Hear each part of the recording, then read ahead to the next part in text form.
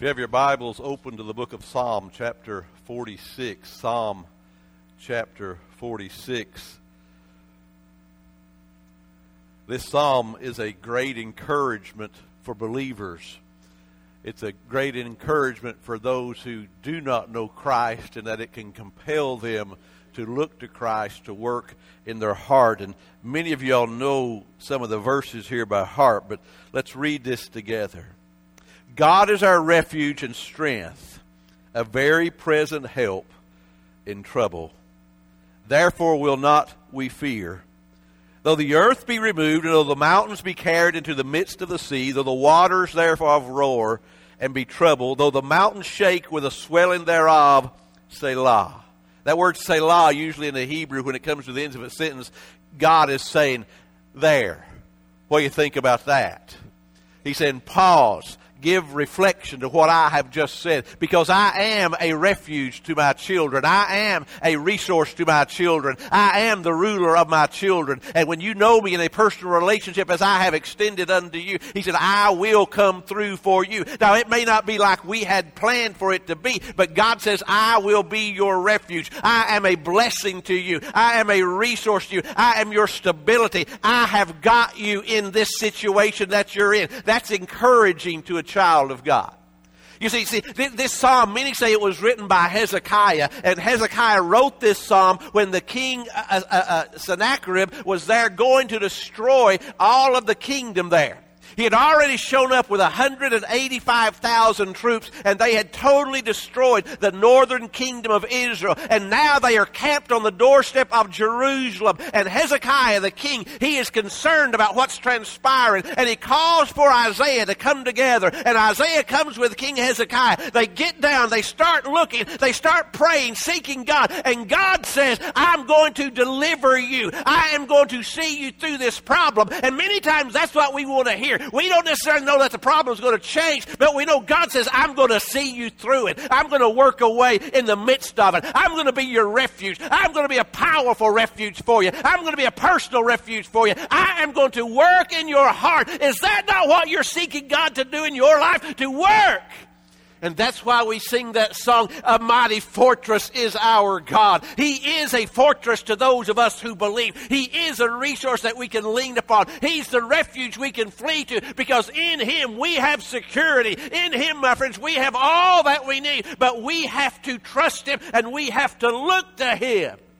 You see, the Psalms, they're the ancient hymn book of the people of God. And for 3,000 years, God's people have been singing the Psalms of Scripture. And we see this very phrase that simply means God is faithful. And I guarantee you, if we took testimonies right now, many of you would stand up and say, yes, God is faithful. Once I found myself in bondage and God brought me forth. Once I found myself beaten down and God raised me up. Once I found myself in despair, but God worked on my behalf. God, He is faithful, and we can give testimony of the faithfulness of God. Why? Because He's a refuge. Do you know Him as your refuge? Do you know Him as that place you can flee to? Do you know Him as the hiding place where you go to and God sustains you amidst the difficulties of life, amidst the challenges of life? I mean, look what it says. It says, we fear not. Do you understand that fear is the opposite of faith? And many people struggle with all kinds of fear. Hear me. Feed your faith. Don't feed your fears. It says the earth may be removed, and though the mountains carried into the midst, and though the waters roar and be troubled, though the mountains shake, swell, why, we're going to trust our God.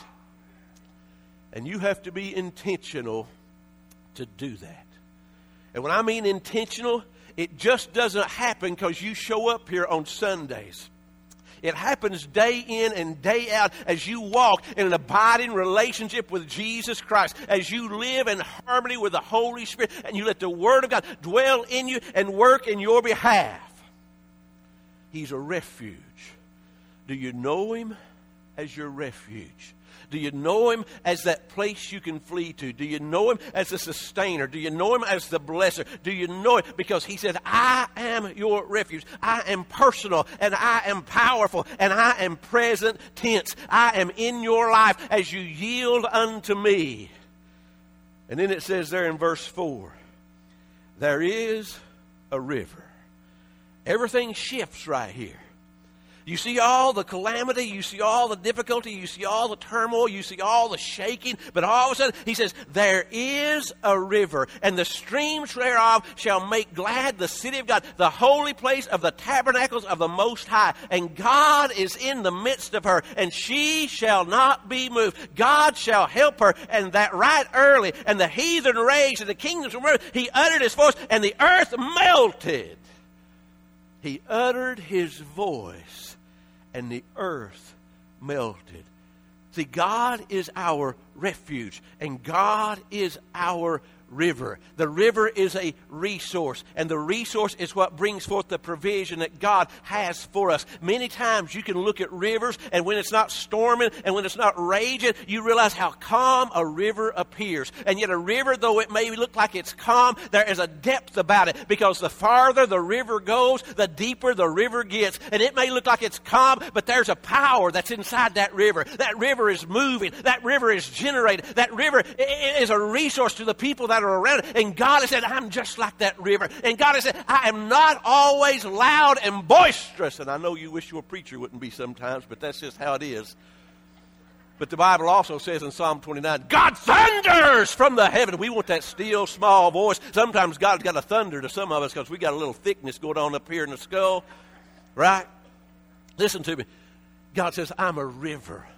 I'm a resource for your life. And it's as you abide with that river flowing through you. You see, there was a river in the Garden of Eden. If you look in your scripture, you find the river flowing. And all of a sudden, when Adam and Eve, they sinned, that river seemed to go underground. And you know when it came back up again? It came back up over in Ezekiel chapter 47. There in the New Jerusalem, it comes back up, and you find the water's ankle deep, and then the water is knee deep, and then the water is waist deep, and then they're just swimming in the water. Why? Because God says, I'm a river, I'm a resource, and it's going to come to your ankles, and it'll come to your knees, and then it'll just consume you if you allow. You can swim in, and then it goes back underground again. And then you know where it shows back up? It shows up in John chapter 7 when Jesus was there in Jerusalem, and the priests were going through their ceremonies, and they were pouring out the water, showing forth of the past faithfulness of God. And all of a sudden, that last symbol, they would stand on the steps with an empty pitcher, and they would pour it out like they was pouring something, but there was nothing in it, and they were pouring to the future provision that God was going to give and sending Messiah. And Jesus stood up in the midst of that religious crowd, and he said, if any man thirst, let him come and drink of the living water, and drink it out of your belly shall flow rivers of living water. Jesus said, I'm the river. If you met him, you'll know him. If you met him, he'll flow in your life. He said, I'm a river to you. And it's a quiet power that God has. Now, it can be loud. He can shake the mountains. He can rage the seas, but God has a power about him that is a quietness as well. This morning when you got up, those of you with babies, you realize you woke up in the morning and the sun is shining through the window pane. And all of a sudden you realize that the sun did not even disturb your little sleeping child. Isn't that amazing? That same sun that came up this morning and it burst forth with all the sunlight, it doesn't wake a sleeping baby. But do you know what that same thing is doing? There's water being drawn out of the oceans, and they're being drawn up into the clouds. And because this water is being pulled up into the clouds, it creates a current, and it will blow, and at some point there will be rain, and it will release it on the earth. And he said, what we saw was just the sun came up this morning, and it's all nice, but God is working even when we don't see what he's doing. You all didn't get up this morning and look out the window and say, oh, the chlorophyll's working. Did you? Anybody do that? If you do, I need to talk to you.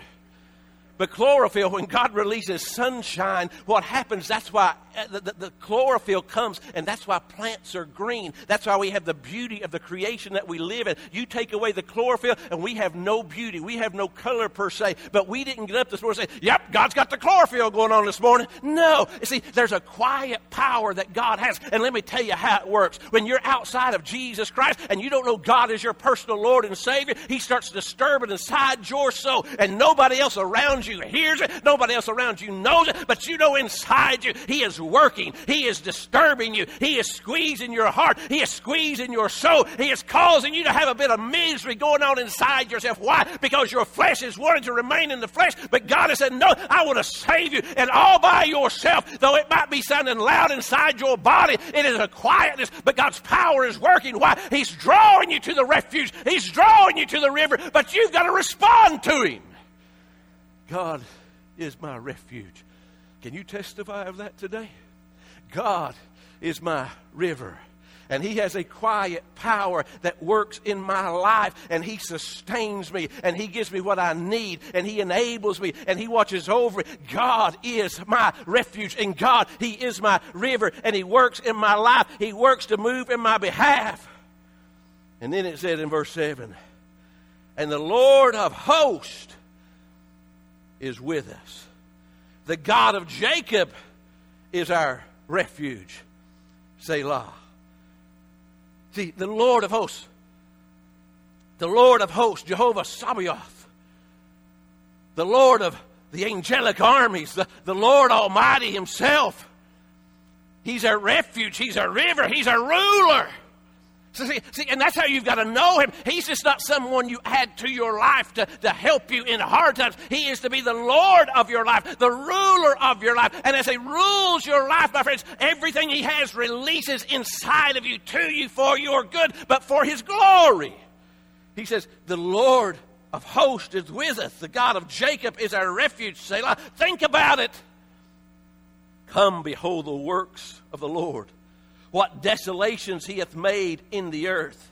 He maketh wars to cease unto the ends of the earth. He breaketh the bow and cutteth the spear in sunder. He burneth the chariot in the fire. Be still and know that I am God, and I will be exalted among the heathen, and I will be exalted in the earth. The Lord of hosts is with us. The God of Jacob is our refuge.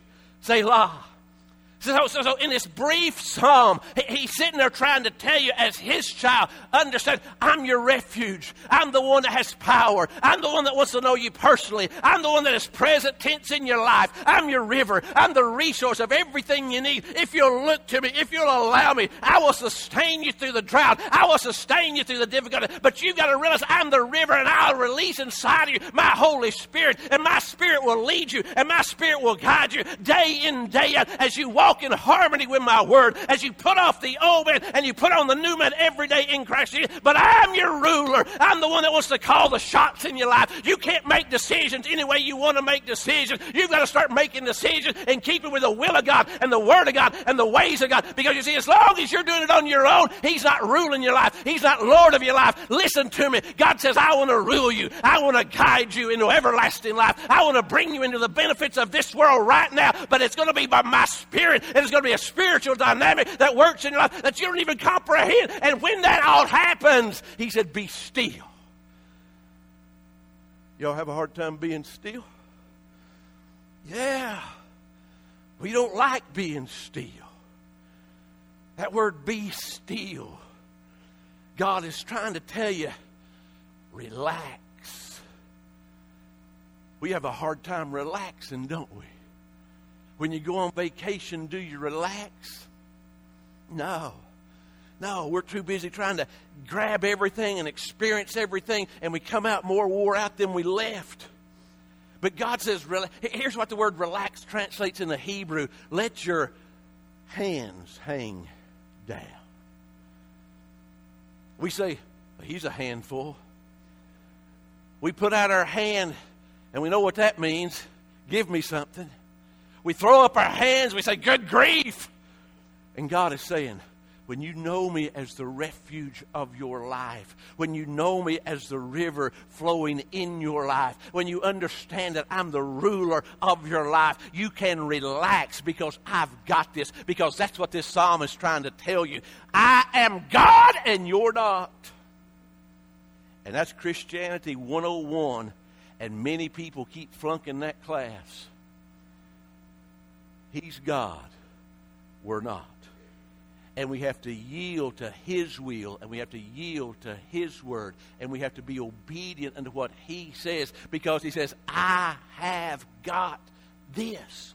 And you have to learn to trust me in the process. And in the process of you learning to trust God, you adjust yourself to Him and His will and His ways. You cannot say yes to Jesus and to say yes to things of the world. And as long as you're trying to say yes to Jesus and yes to the things of this world, you're going to be a frustrated believer, never knowing the refuge, never knowing the river, because He's not the ruler of your life. But when you say yes to Him, and it automatically makes you say no to other things per se, He can become real inside your life, and you can learn to relax. Relax. He says, be still and know I am God. When was the last time you got still long enough and you lingered there to where God assured inside your spirit He's God? Does that mean you'll have no more problems and everything's going to work out wonderfully? Absolutely not. It means He is going to work even amidst your problems to work in you, whereby you are a living testimony of the glory and the faithfulness of God. And it's oftentimes through the sufferings that we go through, where He makes us into the image of Christ Jesus. That's what impacts a lost and dying world more than anything else. And He says something that just totally doesn't make sense. He said, the Lord of hosts. He says it one more time. The Lord of hosts is with us. The God of Jacob is our refuge. Why did He say Jacob? I mean, if I was the one writing this, I'd say the God of Abraham, the father of our faith.